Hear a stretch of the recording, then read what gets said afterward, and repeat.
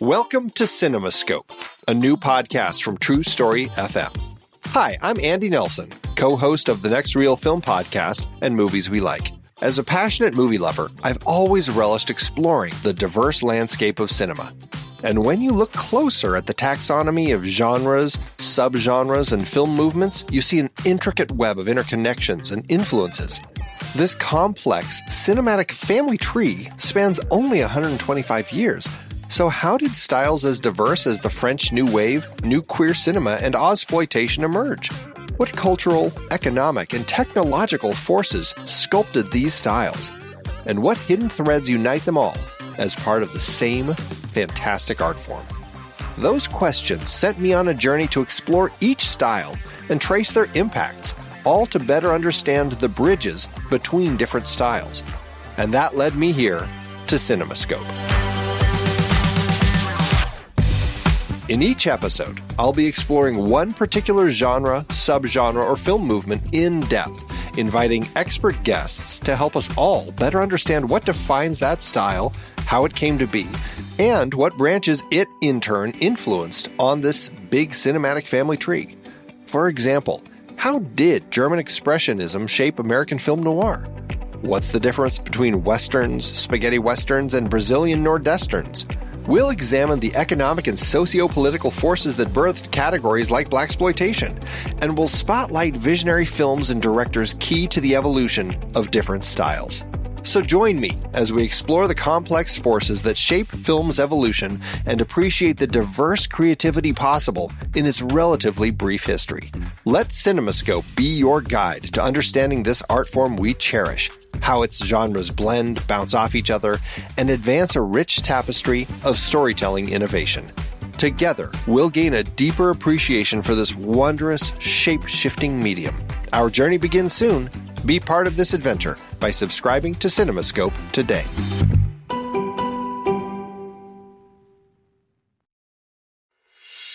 I'm Pete Wright. And I'm Andy Nelson.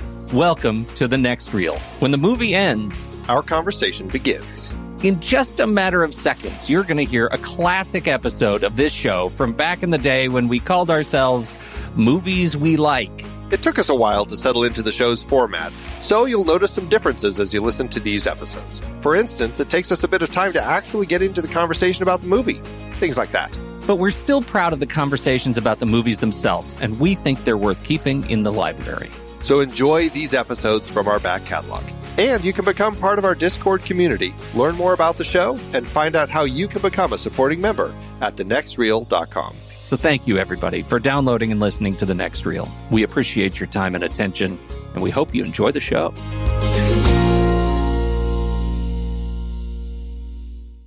It was the first time at this dentist. And I'll tell you, she gave me some not great news, and I still like her afterwards, so that was good. Wow. Man, it's going to be some work. Eesh. Not liking that at all.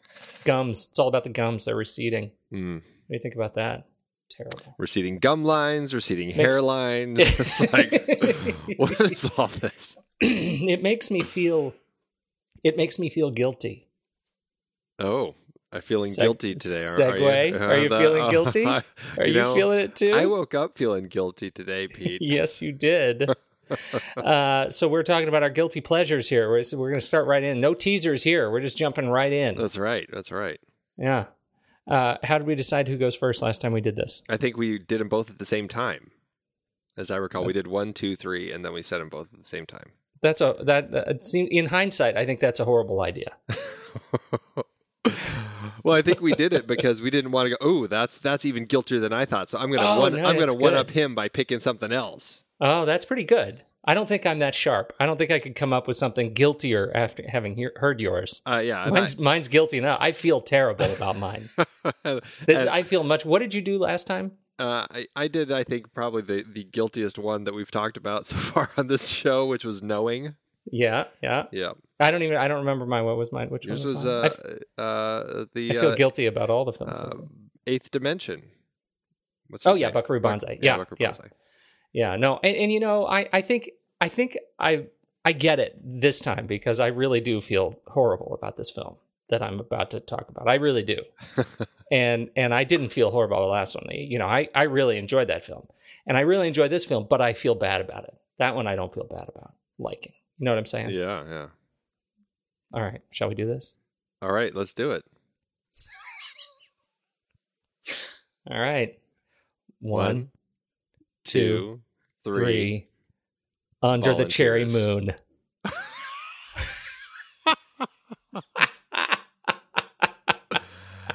Wow, okay. I'm glad I got the other Purple Rain out of the way. Now, see, okay, let's talk about this just for a bit. I don't feel bad about liking Purple Rain. I'm a huge Prince fan. I love Prince, and there was a time where Prince's movies were the thing that I was all about and really enjoyed them. And I every time I put Purple Rain on, I really like it. The music's good. There's some interesting visuals. Under the Cherry Moon is 1986 follow-up, which is essentially Dirty Rotten Scoundrels Prince and his friend are in the Mediterranean, and they're scamming money off of women, and it's like a con thing. It's shot in black and white. It has a terrible IMDb review, and I think it is the lowest. Here it is, Rotten Tomatoes review that I've ever rating that I have ever done, which is coming in at 25%. Nice. But I love that he tried some black and white. I love that he's trying some new things. I love a lot of the music. And, we're going to talk about it, man. We are going to talk about it. Well, at least yours has an audience score on Rotten Tomatoes of 70%. Mine, that's true. Volunteers, it's 58% tomato meter, but it's only a 34% audience score, so it's even lower. And I was really struggling trying to find a good guilty pleasure, so I had to dip back into the old Tom Hanks well, because I feel guilty about liking pretty much everything that he's done. And Volunteers, I've just always loved this one. I think that he and John Candy have a great, just always have great chemistry on screen. This has a nice little comedic spin on The Bridge on the River Kwai, but I know it's a pretty bad film. Yet I saw it at an age where I watched it so many times that there's so many quotes in this movie that I say all the time, or I love hearing them. And so, I'm excited about talking about this one, even though I know it's pretty guilty for me. I think we share the shame this time around, and I love that we picked films that were released like within a year of each other. I know, completely. I think that's pretty funny. Yeah. So that when are we going to be doing these guilty pleasure shows? Because we got to make sure people don't download those weeks. Those are going to be right at the end of July, beginning of August. That's when we're going to be doing those two shows. So that should be quite a bit of fun. Excellent. I'm going to need lots of time.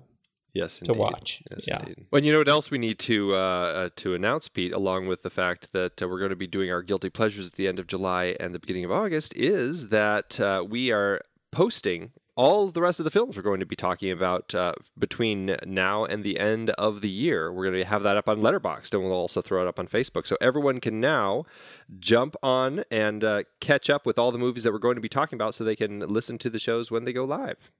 Outstanding. I love that list. It looks really good. We've got a lot of fun shows coming up, a fun series, and I'm looking forward to, I think I'm pretty much looking forward to all of these. It's going to be a great rest of the year. Excellent. All right. Now it's time. Let's tell the people where we're from. Where are we from, Pete?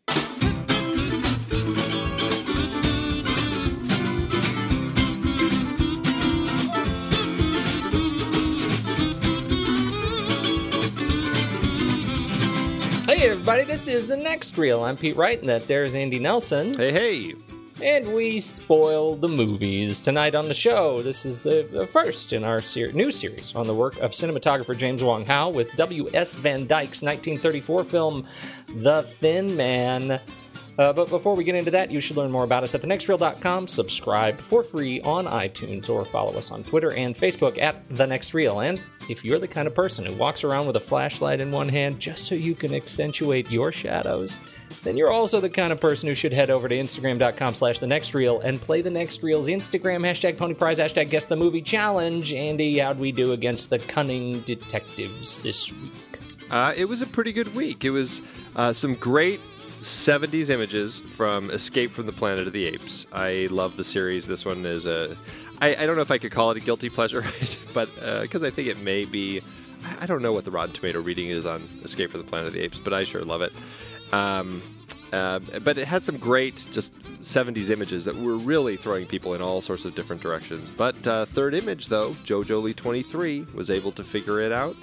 And she hadn't won in a while, as she points out. But yeah, she took it on this one and now is entered to win the 2015 Pony Prize. Outstanding, Joe Jolie. Congratulations. This was the one with Roddy McDowell. What's his... Well, they're all with Roddy McDowell. Well, they're all with Roddy Ricardo McDowell. Montalban. Ricardo Montalban, that's right. The young Ricardo Montalban. Right, he runs the circus. Yes, that was the one. 78%. Audience score 53. There you go. Meh. Critics I like this. I did like this one. Critics like Volunteers better. It's time, Andy. Let's do some trailers.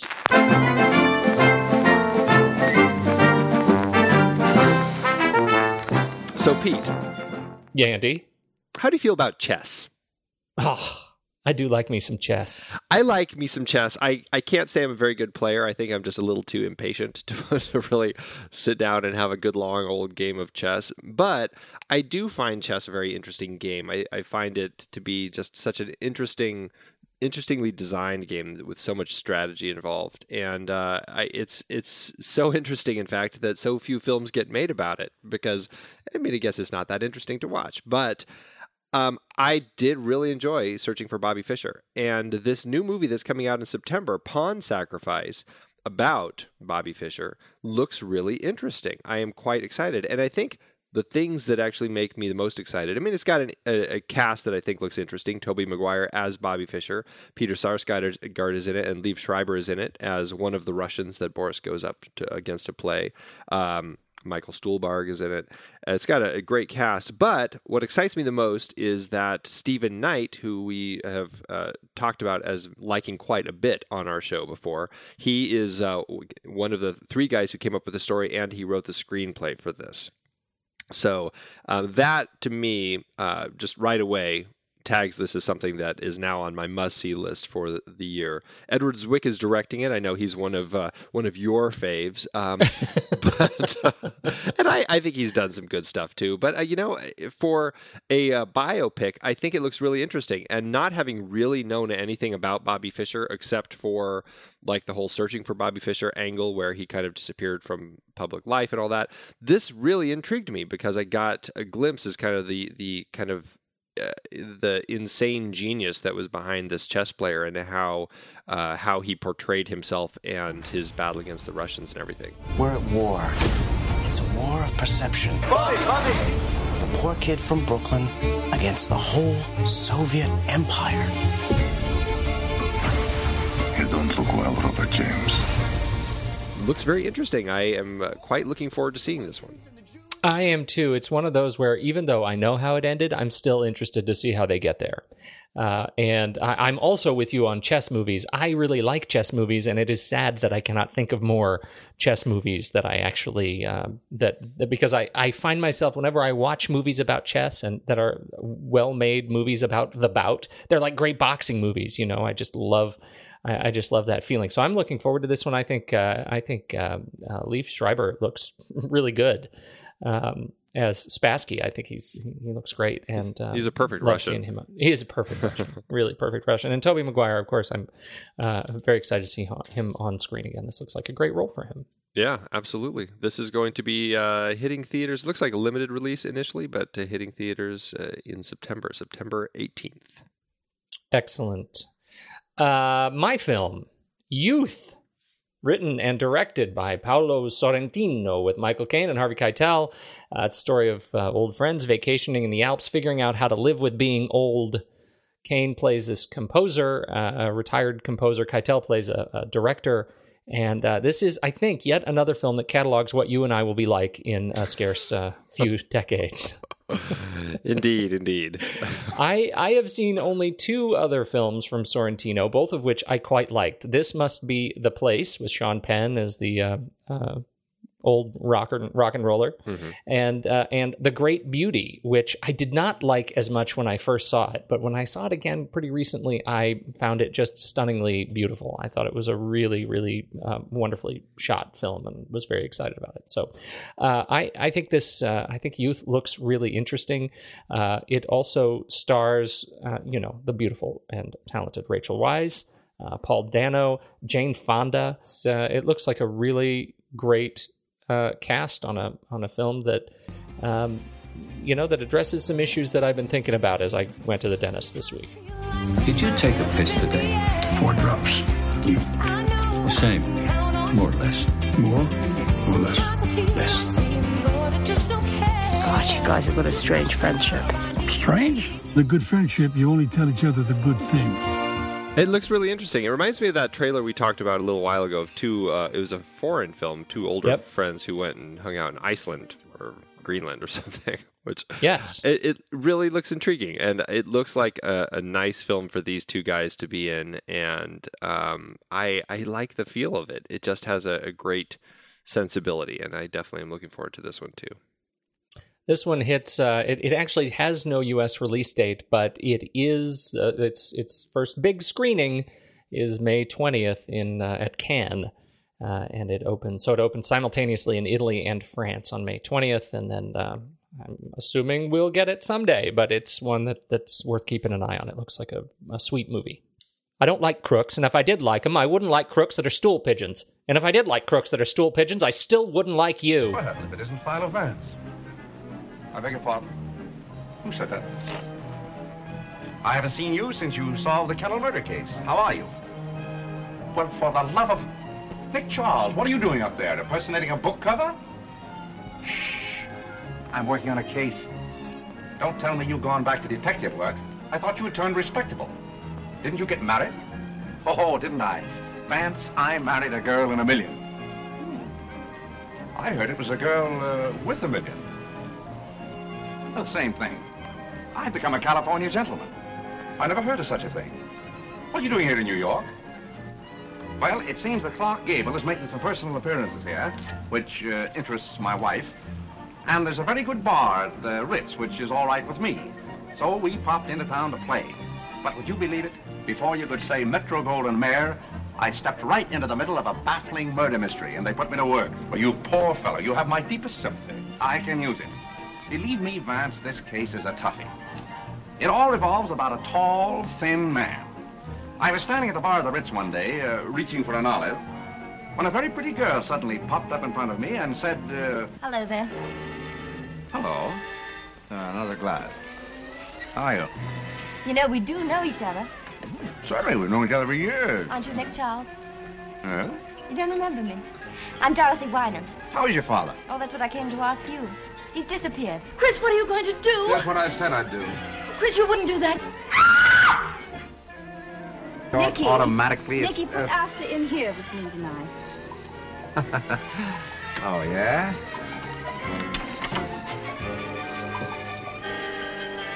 That knife's missing. I'll look for it in your back. It's about Julia Wolf. Did you kill her? Gilbert! Well, why not? You had a perfectly good motive. How'd you like to have a couple of little murderers for your children? And maybe I haven't been on a merry-go-round since that day. Are you, anywhere near a solution? Between you and me, I think so. I got all the suspects together at a dinner party. And then I pulled a fast one. I told them, and the murderer is right here in this room tonight. He's sitting here at this table. Are you sure that the murderer is one of that group? Not absolutely. But I know where to find out. Where? Right in there. Now, you watch me. I'm going to dissolve slowly into this book. And if you'll stand by, I'll give you the answer. The Thin Man, 1934. This is the first film of, I think, what it ended up being a series of 6, not even really a series, but 6 films chronicling the investigations of Nick and Nora Charles. This one was based on the Dashiell Hammett book of the same name. And I think it was this was the only book that was based on Nick, or it was about Nick and Nora Charles. Because then he died, I guess, right? Dashiell Hammett? Yeah. Is that right? Am I making things up? It's possible I'm making things up. It's possible. I don't know. I didn't look as much into Dashiell Hammett, but Well, I'm going to correct myself on that later if I in fact was wrong. Okay. Yeah, but these are really iconic characters, husband and wife, detective, sort of a team, a pair, and really, really fun to see William Powell and Myrna Loy on screen together. I feel like we should talk just a bit about the trailer, because I let it run. It's a funny trailer, and we just heard most of it. I didn't cut very much of it, but I had to actually research because it offers some... it offers another character of the time that I did not know about. Right, Philo Vance. Philo Vance. Right. Did you know much of this Philo Vance? I didn't until I started digging up on old William Powell. Yes. So this is a conversation between the trailer's a conversation between Nick Charles and Philo Vance, and Nick Charles is on the cover of a giant display of a book. And they're talking to one another, and Philo Vance is another fictional character who was in a series of crime novels by S.S. Van Deen. Looks like the pen name of Willard Huntington Wright between the 20s and 30s, and so Vance was a really, really popular character in books and movies and radio, and was the character that sort of introduced us to this new character of Nick Charles in the trailer. And I thought that was kind of an interesting way to do it, even if it doesn't really hold up over the decades. Well, and what you should mention is that both of those characters on screen were portrayed by William Powell. Yes, well, you're right. I should say that. Right, that would make more sense. I am shamed. It is funny because when you listen to it, I think it's really fun to listen to, but it really is this guy talking to himself. Right. Which is why it will sound like the guy talking to himself. So, same guy. Very funny. So that's Philo Vance. And but the trailer is another one of those kind of 30s trailers that we've talked about that I do love. They're very quaint. Where they take the actor out and they break the fourth wall of the film, and they don't just show clips of the film and great big music, but they really talk about the film, and I find that immensely amusing. Absolutely. I will, jumping back to Dashiell Hammett, it looks like it was his last novel that he wrote, but then afterward, because of the success of it, he ended up writing the next 2 screenplays after The Thin Man. Well, not the next 2, but after The Thin Man and Shadow of the Thin Man. He wrote those 2 screenplays. Okay. He just didn't write any more books. He didn't write any more novels about The Thin Man. He Right. did have, it looks like he did have some short fiction. He had one, I don't know if it's related, but it's called A Man Called Thin in 1961, and then The First Thin Man. So, I mean... So you'd say the author part of him died. He became the screenwriter. So That's what I right. told you was true. That's right. From a certain point of view. Whoa, Obi-Wan. Man, I just Obi-Wan all over you. You sure did. I felt it. Don't ever say that again. Never say that again. Okay, so The Thin Man, 1934. How'd this hold up for you? I do enjoy this film. It's a very different sort of film to watch if you're not really walking in knowing what to expect. I had heard about the Thin Man series. We have talked about the Thin Man series several times on a show because we have talked about the couple, Nick and Nora Charles, both when we did Nick and Nora's Infinite Playlist and when we did Murder by Death. That just the couple of this, the pairing of this couple came up in both of those conversations. And I absolutely adore watching this couple on screen. I think they are so much fun. I did find a little thing here. It says, the films revolutionized the screen portrayal of marriage, previously earnest, virtuous, and staid, invigorating it with youth, irreverence, and sex appeal. I definitely agree with that. I have so much fun watching this couple on screen. And I think when I first watched this film, I watched it looking for kind of the mystery part of the story, and I really felt it lacking because it's really, there's just not much to the actual mystery that Nick is trying to solve in this particular story. However, the second time I watched it, I did find it a little more enjoyable because I did find it more about the characters and just more about this relationship of this couple. And the case really seems just kind of like a side product of kind of, that's why we're here, but we're really here to just enjoy ourselves with Nick and Nora Charles. I wouldn't put it like on one of my favorites or anything like that, but I do find myself enjoying it just really because of the chemistry. I am right with you, and I love that comment about marriage. I think that's a really, I don't think we can underscore that enough because, up until this point, the relationships that were the most fun in movies, the most sort of frivolous and frolicking and full of innuendo, they were all the relationships between, scoundrels and just not married people. They were between people who the whole rule was once you get married, the relationship really went south. Right.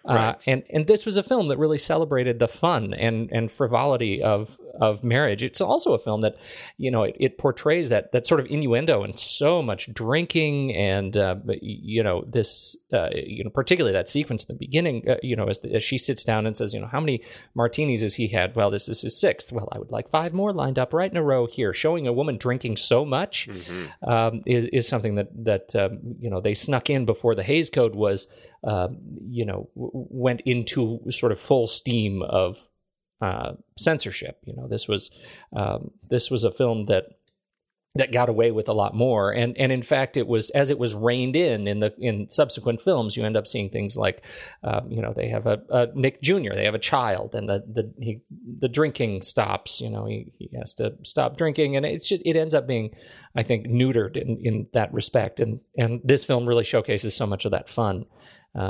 That I think makes the film so much better. I think you're right. The mystery is introduced early on and then becomes just sort of a side project that is A, not as interesting, B, much more confusing as we lead up to the final climactic sequence at the dinner table that is just, it's one of those just sort of thrown in to try to wrap up loose ends. I didn't really get a sense of accomplishment that I had helped solve anything as an audience member. Right.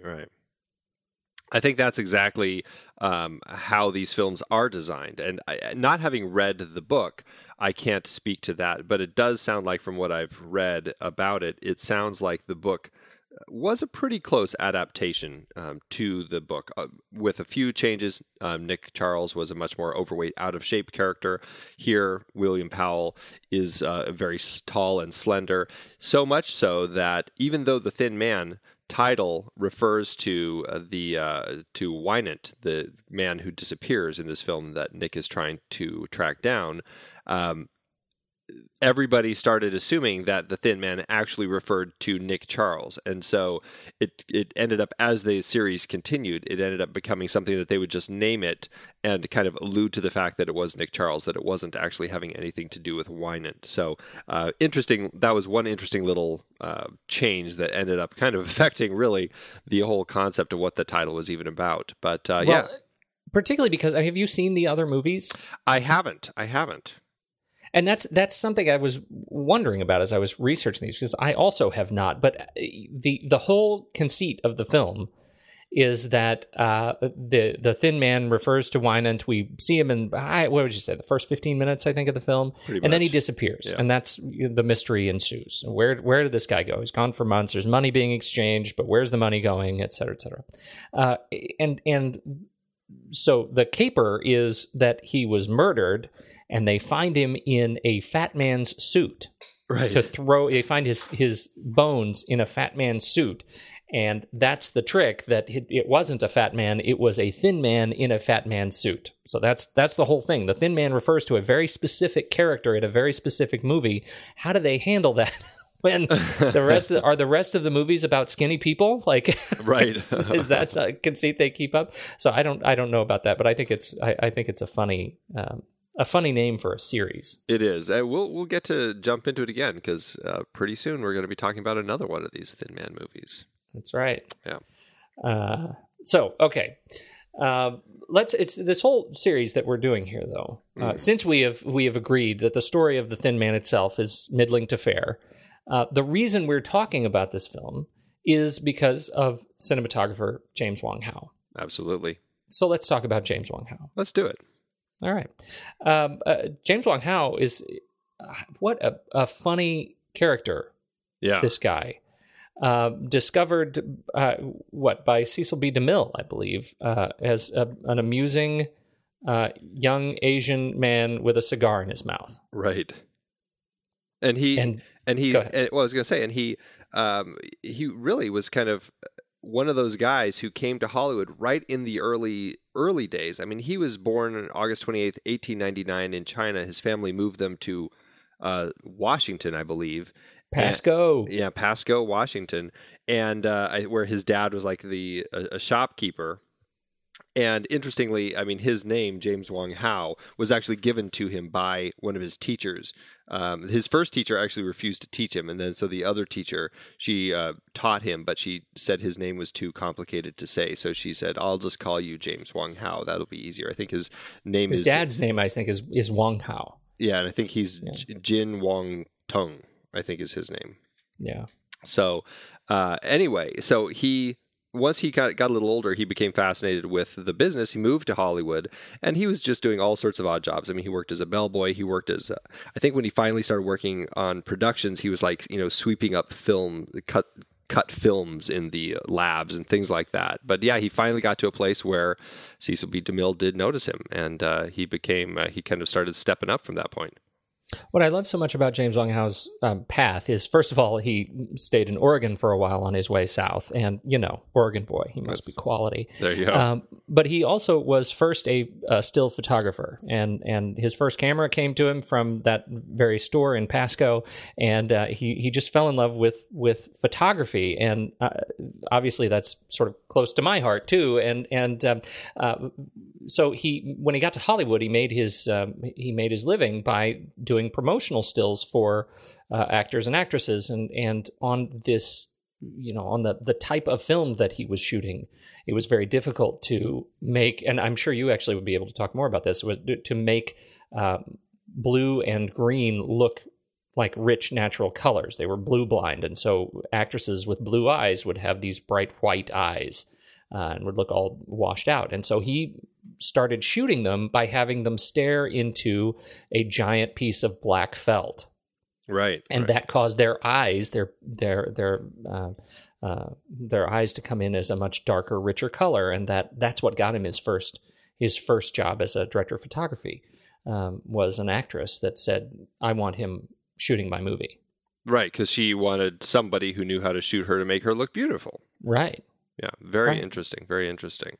Yeah, he was somebody who started early on. A lot of these cinematographers in the early days were very focused on trying to bring about all these new techniques, because everything was being developed at the time. And we've talked about Jack Cardiff and things that he brought to the table. James Wong Howe was he liked his low-key lighting. He liked some dramatic lighting, deeper shadows. We definitely, a lot of this film feels very, very kind of stagey, very kind of Hollywood. But you do get some... particularly when Nick starts kind of exploring, you get some beautifully dramatic lighting that really, I think, as we get into the last half of the film, there's some just dark stuff that's going on that I really enjoyed looking at. And that's something that Howe really liked to do. He also was somebody who had developed some deep focus, where he would have actors spread pretty widely apart on screen, foreground and background, and everything would be in focus. And this was something that he started doing in 1931, 10 years before everybody credits Greg Toland with it in Citizen Kane. And but I think that he was doing it in a way where he didn't feel like it needed to stand out so much. He just did it because he felt it was part of the story. That's something that was very critical to him, was that everyone's job was to be subservient to the story, and he wanted to make sure that the things that he did didn't necessarily stand out so much. Now, Greg Toland, Orson Welles, those are people who really wanted to make a mark with Citizen Kane, and I think that stuff definitely stands out in that film. The way that it was staged works really well in context of that film. And maybe that's why Greg Toland got so much more credit for that than James Wong Howe. But James Wong Howe definitely was kind of involved in that deep focus beforehand. That deep focus is hard to do. It is. You need a lot of light. You need a lot of light, and a very, very, very tiny aperture on the camera. And to do so in an era where film stock was just not that sensitive, it proves really complicated achievement to be able to do that, and to do it, and as one of his sort of technical contributions to the field, to do it and not be sort of credited to it, because again, it was such a part of the gestalt of the film, of the storytelling of the film. I think he deserves more credit than he has gotten for it. I think this goes to one of his greatest contributions, which is to raise the level of awareness of the importance of camera, of cinematography, not just as a guy who does it, but as a guy who openly and actively advocated for the role as a key, central leg of the filmmaking stool, working directly with the director, not as just a kind of a dumb camera, as somebody to push the buttons. Yeah, and he was definitely somebody who really did that. And listening or reading some interviews that people who had worked with him, where they are interviewed, he definitely comes across as somebody who is a little bit of a jerk on set. He comes across as a guy who was very much, he knew exactly what he wanted. He clearly was very smart and knew how to paint the image, but he didn't like it when people would question him. He wanted it the way that he wanted it because that's how it was supposed to be. And even the people who asked him questions about, why are you doing it this way? Like, I think there was one interview where one of his assistants asked him, what is the source for that light? And James Wong Howe looked at him and said, "Don't you ever question my source. That source is my source." And but then the guy looked at the film when it was done, and he said, "Oh, I can see exactly what he was doing here. It looked perfect, and I shouldn't have questioned him." And everybody says he was really nice offset, but on set they felt that he was he kind of had a little bit of a god complex, and they attribute some of that to the fact that he was a minority in this business, and really, and he was very short, and he just felt like somebody who could easily have been looked over, and so it was almost like he was fighting to make sure that they remembered that he was an integral part to it, which stands to what you were just saying about him wanting to be one of those people who's like, I am a critical part of this project. Yeah, even his own sort of writing in response to some of these critics, I think belies sort of, his feeling of being on the team of filmmakers who make a film. He says there are many studio workers behind the scenes whose contributions toward the excellence of a motion picture never receive the credit because outsiders have no way of discovering where one leaves off and another begins. And I think that is so, so true. Hundreds and hundreds, sometimes thousands of people go into making a film. In this era, definitely hundreds of people making a film, and it's so easy to sit by and criticize when you have no idea how the inner workings sort of brought the film together. And I think he was a loud advocate for that. Absolutely, yes, he was. To your point on The Thin Man, the second half of the film is much more dynamic and interesting to look at than the first. It's like the film changes tone as soon as Nick Charles jumps into the investigation and sort of takes the mantle of the investigator. Up until that point, he was a retired investigator.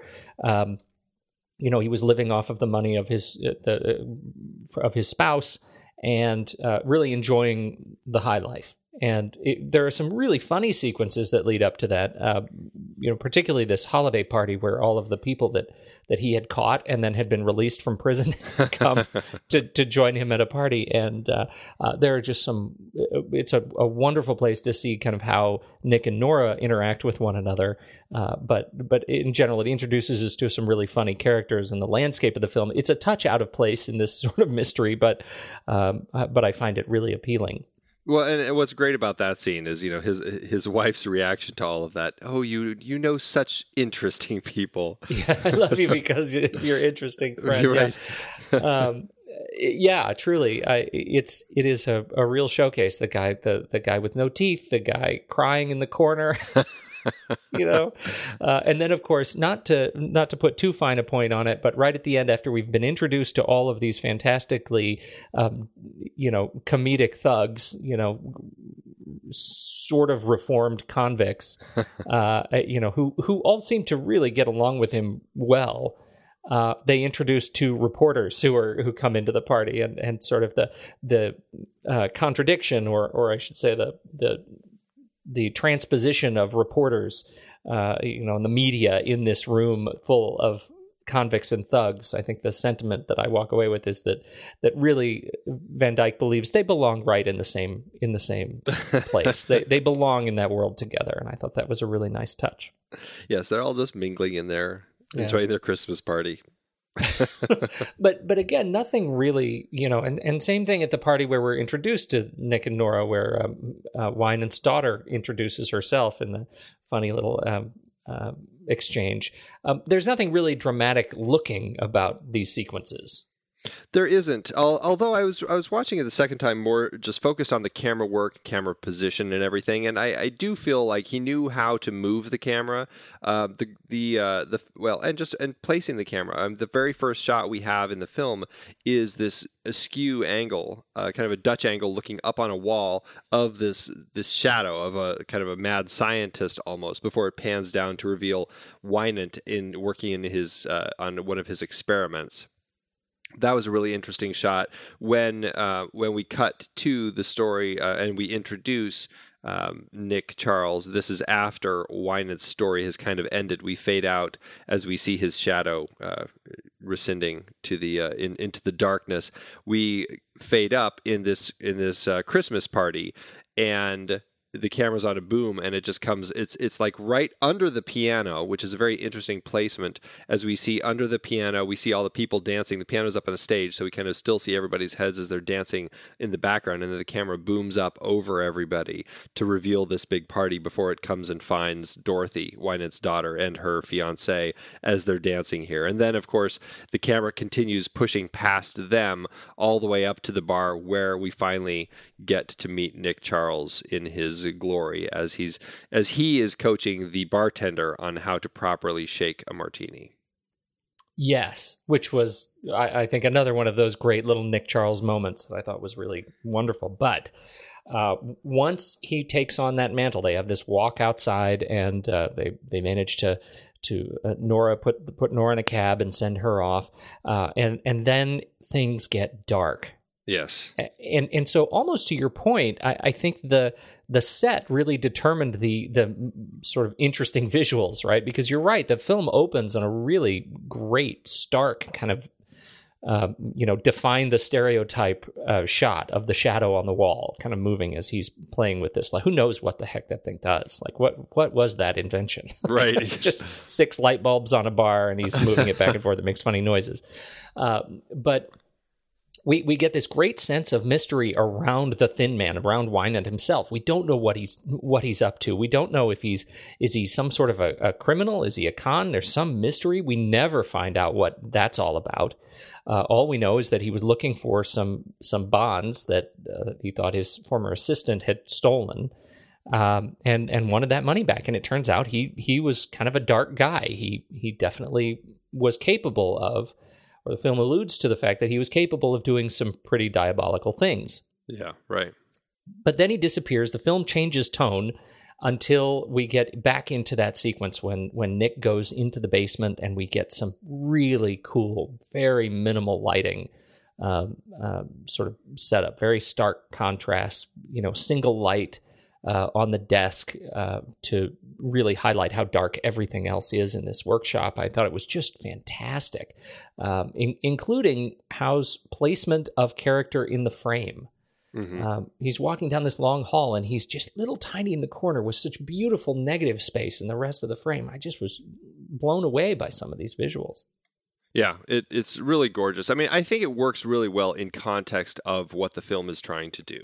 And I think that speaks to what Howe said about everyone's job is to be subservient to the story. It is a very light story. It's a light detective caper. It is really about the relationship of this couple. And to that point, it has a great look for what they're doing here.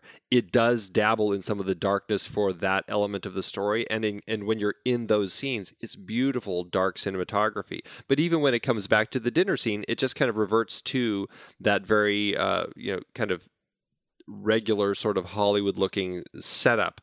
But in context of the story, again, it works for what they needed to do. What's fascinating about that is you look at the sort of compare this film to, let's say, Seven. Mm-hmm.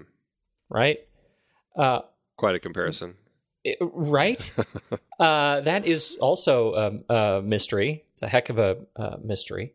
Yeah. What you get with Seven is a film in which I really never get a sense that the visual tone of the film changes from scene to scene, whether we're sitting at dinner with three main characters, trying to see how Brad Pitt and Morgan Freeman are interacting with one another.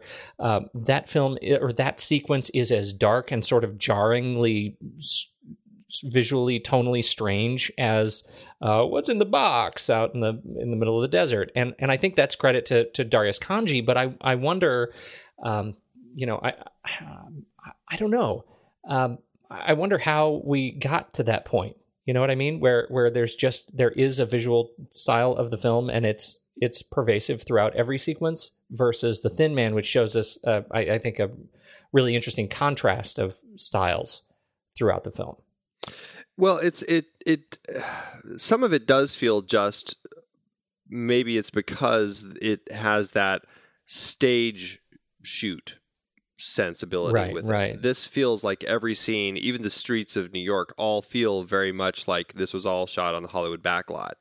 It was all controlled. Everything was controlled. And mm-hmm. I know that Howe liked working in these environments, but we also have to remember this was earlier in his career. I mean, he still, by this point in 1934, had a good number of films under his belt and certainly could control what he was doing with his productions. But I think that in this particular case, I think it was still early enough on in everybody's career in the film that they were just making something that did still fit with the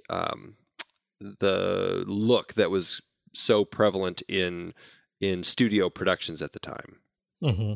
And we're going to see more as we sort of move through other films in his career. We'll see how he sort of evolves too. Exactly. Man, the guy had a lot of stuff. 140 credits. Yeah, 140 credits. He directed a couple films. He did, TV commercials, documentaries. He directed a TV series. He won 2 Oscars. I mean, very busy guy. Let's, do you have anything else to say about him, or shall we talk a little bit about other folks involved in the film? Yeah, let's jump over to the rest of the folks. How about Van Dyke? Yeah, interesting director who came on to do this film. He was he had just done a film beforehand, and I'm blanking on the name of it right now. I think it was Manhattan Melodrama, and he worked with Powell in that, and then he had read this book, Anne Myrna Loy. He'd worked with the two of them, and he saw this relationship between the two of them developing off screen, where they just had the same sensibilities, the same comedic timing, the way that they related to each other worked really well. And he had just read The Thin Man, and he's just like, "Oh, I want to make this, and these guys would be perfect in the film," and so he wanted to cast them in the film. And I think that he's an interesting director who. I think he kind of also, along with Howe, was brought up in the early days of the film business. He was worked as an assistant director with D.W. Griffith back on Birth of a Nation and Intolerance. and slowly moved over to directing in 1917. The Land of Long Shadows was his first film. And then, like so many people in that era, he directed 5 more films that year. So, the days of contract players. That's right. But I guess he was a really fast director. They called him One Take Woody. So he was a very quick. He knew what he wanted. He got what he wanted and moved right on. And then he got an Oscar nomination actually for this film, for The Thin Man. And then he also was somebody who acted, I believe, in stuff, didn't he? I don't know. I was busy looking at his credits as a director and seeing the change when he started being known as Major W.S. Van Dyke II. Oh, interesting. Starting right around 1941, and right at the end, like he wanted to be credited as Major Van Dyke, and I was trying to figure out why. Why did he want to be Major Van Dyke? The other interesting thing about him is, and to your point, that he was very, very fast. He was really sought after in that era specifically because he was fast, because he saved the studio so much money. And in this sort of era of contract player, there wasn't, when you could churn out as many films as you possibly could, as efficiently as you possibly could, that was really one of those key sought after skills, to be able to do it pretty well. Yeah. So, interesting character. Well, and he's also somebody who was known to, he let his actors ad-lib some of their lines, just kind of play around with it a little bit. And that is something that worked really well when working with William Powell and Myrna Loy, because they did kind of have that banter and go back and forth. And so they say that some of the lines that were in these, in the Thin Man series, he directed, I believe, the first 4 of them, were just things that they came up with on set. Good stuff from Van Dyke. Here you go, Pete. He was promoted to Major prior to World War II. Patriotic Van Dyke set up a Marine Corps recruiting center in his MGM office. He was one of the first Hollywood bigwigs to advocate early U.S. involvement, and he convinced stars like Clark Gable, James Stewart, Robert Taylor, and Nelson Eddy to become involved in the war effort. There you go. Now you know. Now you know. Smarter every day. Okay. Let's talk about William Powell and Myrna Loy then a little bit. Yeah, what a pair. They're such a pair. Yeah. What fun they are on screen. And they were in 14 films together. Wow. I wonder if that's the most any pairing have been in films at any point. Do you know anyone else? Can you think of anyone else who's been in that many films together? I don't. I really don't. That's a lot. I don't. They're just an iconic movie couple. In terms of volume of films. Mm-hmm. I don't know. Yeah, that's crazy. 14 films. Yeah, these 6 plus a whole slew of other ones. So both before and after. I really like him in this film. He was nominated for Best Actor for this film. I think he brought a lot to the table in this fun role. He's somebody who started out as a villain in a lot of films, and I think it was only right around this time that people started putting him into more comedic sorts of films. In fact, I think, was it Libeled Lady that came out just before this one, that was awfully funny. It was a very funny film. That came out actually just after this, but it's a very funny film. That would be a fun one to talk about one of these days. I haven't seen it. I haven't seen many of William Powell's films. I've seen My Man Godfrey. I've seen The Great Ziegfeld, and I think that's it. And The Thin Man, obviously. Mm-hmm. What else would I have seen? I don't know. Did you see Mr. Roberts? I don't think so. Yeah, I haven't seen that one either. Should that be on my list of shame? Have you seen it? I haven't, but it's one that we both probably should see. It was his last film, and it was, a lot of great people in that one. Henry Fonda, James Cagney, Jack Lemmon. It looks like it's one of those films that everybody should probably see. But he was in a lot of stuff, and I think you're right. Like, looking at his body of work, there aren't that many I have seen either. but there is something about him that is just eminently watchable. He commands the screen when he's on it. I think he just knows how to hold a moment. He can have those great expressions on his face.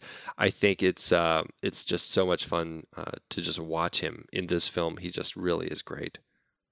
It's so funny because it leading up to, and this is back to this Philo Vance. I mean, he was in 5 as Philo Vance. He was in 5 Philo Vance movies between 1929 and 1933, and you sort of get that Harrison Ford syndrome, right? You think, I get why Harrison Ford might have thought twice about joining Indiana Jones, right, after playing Han Solo in as many movies as he did, and I think we get that here too. Like you wonder.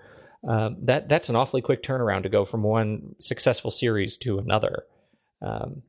Although I think arguably this, given that we hadn't heard of Philo Vance up to this point, probably Nick Charles was the better play. Right, exactly.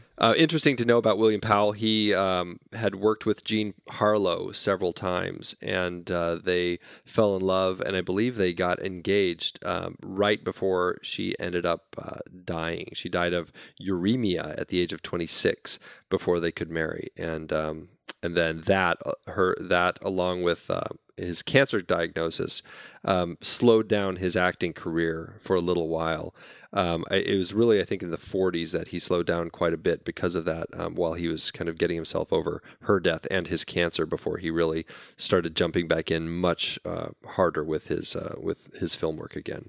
And he still did 15 films in the 40s. I think he took a nice long retirement because he died of heart failure at the age of 91.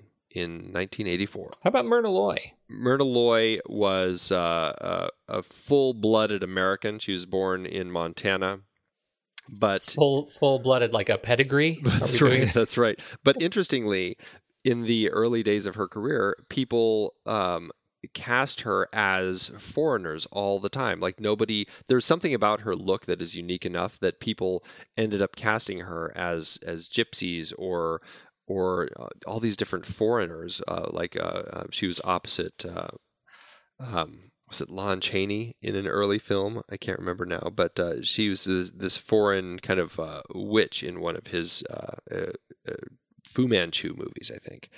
And so she was, it took a little while, I think, for her to kind of be seen as a leading lady. And then once she kind of hit that rise to stardom right in the early 30s, paired with this film, I think that really helped her kind of get out there and just get into all sorts of other things. I don't think I've seen any other Myrna Loy films. I'm going through her list of credits. I can't see one that I have seen, except, well, obviously The Great Seafield that also had William Powell in it. And likewise, I haven't seen much more from her, except I think she was also in Libeled Lady, so that would be my other film that I'd seen her in. But yeah, I love her in this. And interesting. Oh, she's terrific. She and Clark Gable, I guess, in the early days of their career, when they would do anything to act, they were both extras. And if you look in the original silent Ben-Hur that was made in the 20s, she is actually an extra. You'd never be able to find her. They let in like thousands of people to be extras in like the big scenes, and so she's in there somewhere. That's Clark awesome. Gable. Yeah, pretty funny. That is really funny. She was terrific in this film. They make a wonderful couple, and that for me is what makes it worth the price of admission for this film. Absolutely. Just watching Nick and Nora. Yep. Who else stands out to you? I got one. Oh, okay. Maureen O'Sullivan pops in. It's nice to see her in one of her early film roles. It was shortly after this, I think, that maybe not shortly after this, but she ended up being in a lot of the Tarzan movies with Johnny Weissmuller. She was adorable, truly, in this film. Yeah, she's great. I think the most fun character for me, every time he was on screen, I just was delighted, was I think he was sort of the MacGuffin, I think, of the film, was Gilbert, Dorothy's brother. Yes. He was a student of played by William Henry. He was a student of psychology and was all about murder and mayhem, and was always asking, "Can I see a body?" Or really, really dark, very dark character. And I, obviously he was in there so that we would be, I think, led to believe he was the bad guy. Spoiler: he wasn't. But he was sure fun to watch, make every single scene super uncomfortable. It's funny. I never thought that they were trying to make him seem like the bad guy. Because, you didn't? No, because he's just so obvious. He's so goofy. He's so he was just the really strange one, and I thought that was hilarious. I had so much fun watching him because he was just such an odd duck. He's definitely one to remember for sure. Truly, he's been in a whole bunch of stuff. This William Henry, 229 credits to his name. Started as a child actor, and ended up having a healthy career. Thought it was interesting that Cesar Romero pops in there very briefly as Chris, the new husband for Winans' ex-wife. Yeah, I couldn't make sense of his character at all. I couldn't either. It was a very I couldn't figure out where they were going with that, trying to say that because it seemed like Winans' family was well off, but then he seemed to be just a mess of a man, like the type of person that Nick Charles would have gotten out of prison. Yes. So I couldn't quite figure out where that was going, but it was just funny to see Cesar Romero popping in long before he started working as the Joker on the old Batman TV show, which is, I think, the only thing I really remember him from. So it was funny to kind of see the early days of him. And then I was going to mention Harold Huber, which I think is he's an interesting actor. He's got a great face. He's he was the one that clearly seems like the one that they're pinning as the guilty one, even though he does get killed, and that kind of ends that right away. But he's got a great face, and he's got that scar on his cheek, which I guess was from in his youth he had an amateur fencing match and got a nice gash on his face that led to that wonderful bad guy look that he had so well. We didn't talk about Porter Hall. Oh, yes. Shows up as Macaulay, the lawyer, right? Right. Yeah. This was one of his first films, and he was older in this film. In 1934, he was born in 1888, and so he was older when he came to it. But he was a fascinating character. Ended up moving on to play, not so many kind of. And in fact, he ends up being the bad guy, which is funny because he ends up being bad guys an awful lot. Well, he was the thing that I love him in is Miracle on 34th Street. He's the guy who administers the psychological tests to his Macy employees. Right. Yeah. Right. But he also had a rich career from the 30s through the 50s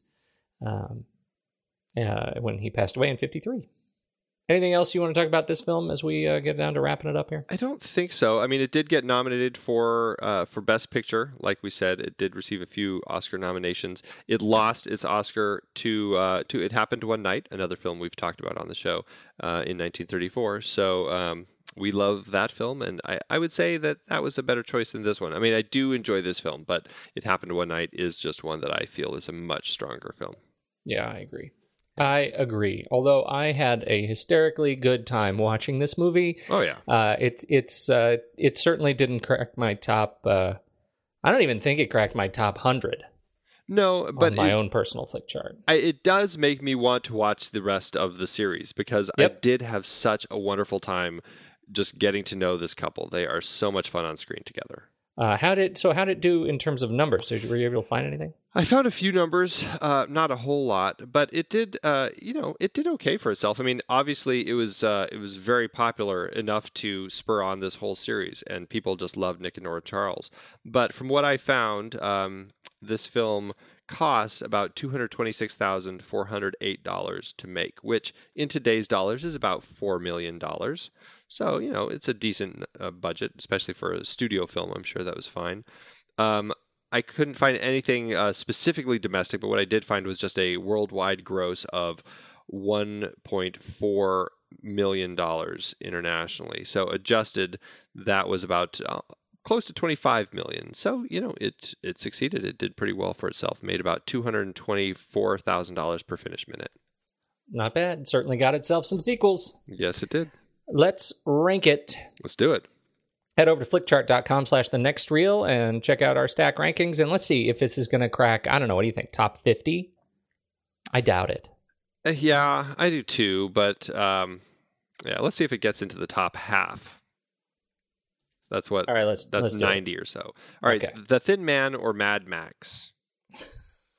I think we're both going to say Mad Max. Yeah, Mad Max. The Thin Man or Taxi Driver? Huh. Well, I think you're going to say Taxi Driver. I am actually going to say Thin Man. As much as I love Taxi Driver, it is a harder film to watch. Thin Man is a breeze to watch.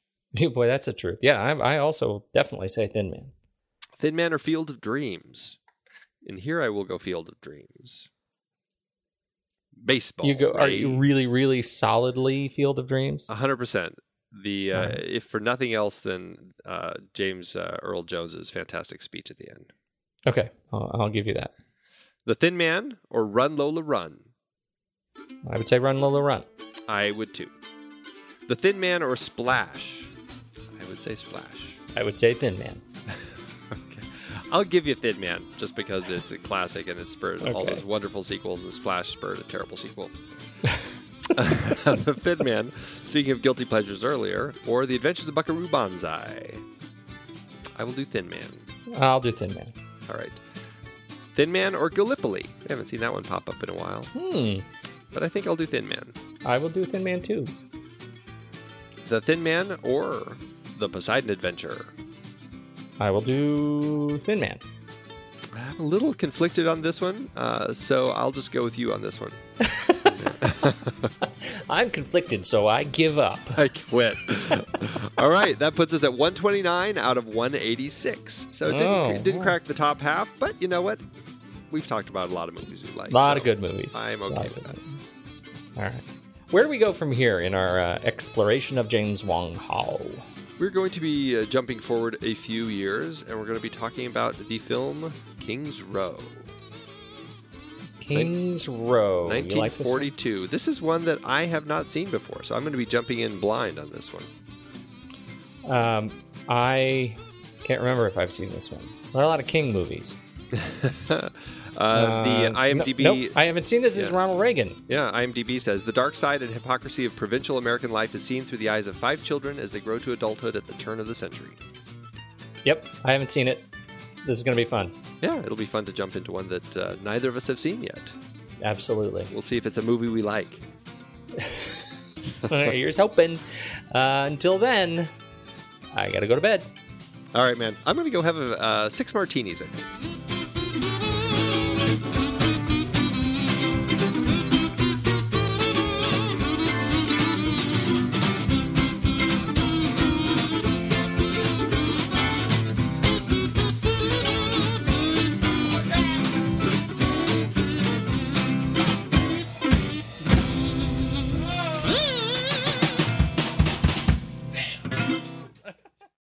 All right, I'm gonna start in the middle of the road with a 3-star from Roberto Franigi. Roberto. He says The Thin Man had the advantage of being based on a successful book by Dashiell Hammett, who had himself been a private eye. The audience did not bother about who murdered the butler with a sliver of ice in the locked library. They were asked to be interested in what was happening now, why it was happening, and sometimes how it was happening.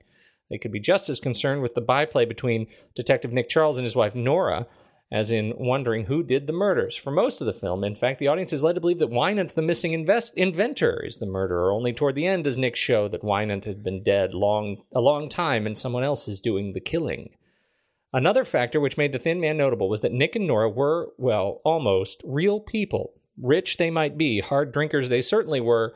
They were a married couple in the film, and they actually managed to appear to enjoy it, making gentle fun of one another in every scene they played. The Thin Man pointed the way with such success that 5 follow-ups were made, culminating in Song of the Thin Man in 1947.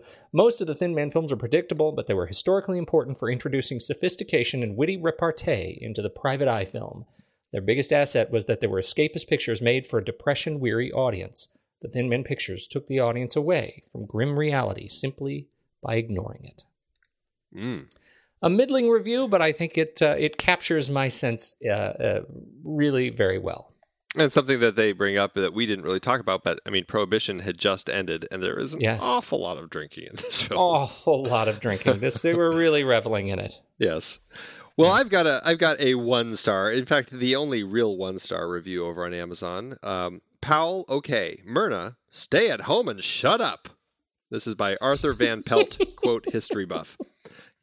Arthur says, talky and phony chemistry. I am amazed that folks buy into the idea that a special chemistry existed between Powell and Loy. I find their, quote, banter mostly boring, insipid, artificial, and thoroughly phony. Bad scripting combined with 2 actors who act as if they couldn't care less about each other. Why Nick Charles doesn't strangle his irritating film wife remains the biggest mystery in this film. Powell on the case provides the only redeeming feature and the only scenes that I pay attention to. When nagging Myrna Loy shows up, I'm off to the fridge. Boy, is she a pest. Wow. I like her. Haters gotta hate. Wow. Amazon. You know what I got the other day, Pete? Stephen King's latest. Want to borrow it? Do you know who you're talking to? What do you mean? Andy, when's the last time I read a paper book? It's been like decades. I would much rather use Kindle, or better yet, Audible. What am I thinking? I don't read paper books anymore either. I am an audiobook guy all the way. For those of you looking to listen to the books behind the films we talk about here on The Next Reel, get a free audiobook download and 30-day free trial at thenextreel.com/audible. It's the way to go. Okay, we're going to do a little game. I'm going to name a series from Season 4, and you try to guess how many movies from it were adaptations. Didn't we just do this in Season 3? We're going to do this one as a speed round. Here we go. Terry Gilliam. The Adventures of Baron Munchausen. Jason Reitman. Labor Day. Comedy by the Brothers Coen. Oh, Brother. Stephen King. The Shining. Cujo. The Dead Zone. Apt Pupil. Misery. Stand By Me. What else did we cover? Oh, you got one more on Audible. Carpenter? Christine! You got it. We've covered lots of great movies that started as books, and most of those are on Audible. Books like The Exorcist, Requiem for a Dream, The Bishop's Wife, The Poseidon Adventure, Syriana, $1 Million Baby, LA Confidential, Double Indemnity, Detour, The Thin Man. So many great movies from so many great sources. Producing this podcast is a lot of fun, but takes a lot of time. We've dropped the dynamically inserted ads because they're so annoying and have no connection to our content. Plus, they just jam those things in wherever they see fit. We listened to you when you said you didn't like them, so now we're directly appealing to you, our dear listener. Please consider an Audible subscription to help support The Next Reel and our family of podcasts. I have been using Audible along with my family for decades now. I love it, and I have read hundreds of books through it. I couldn't be more pleased with their service, and I know you'll love it too. Head to thenextreel.com/audible and get your free trial. It really helps us out, and you have a world of over 200,000 audiobooks open to you. So much great material available. Dive in with a free 30-day trial at thenextreel.com/audible. Start listening to amazing audiobooks of your favorite movie source material with your first free audiobook today. That's thenextreel.com/audible.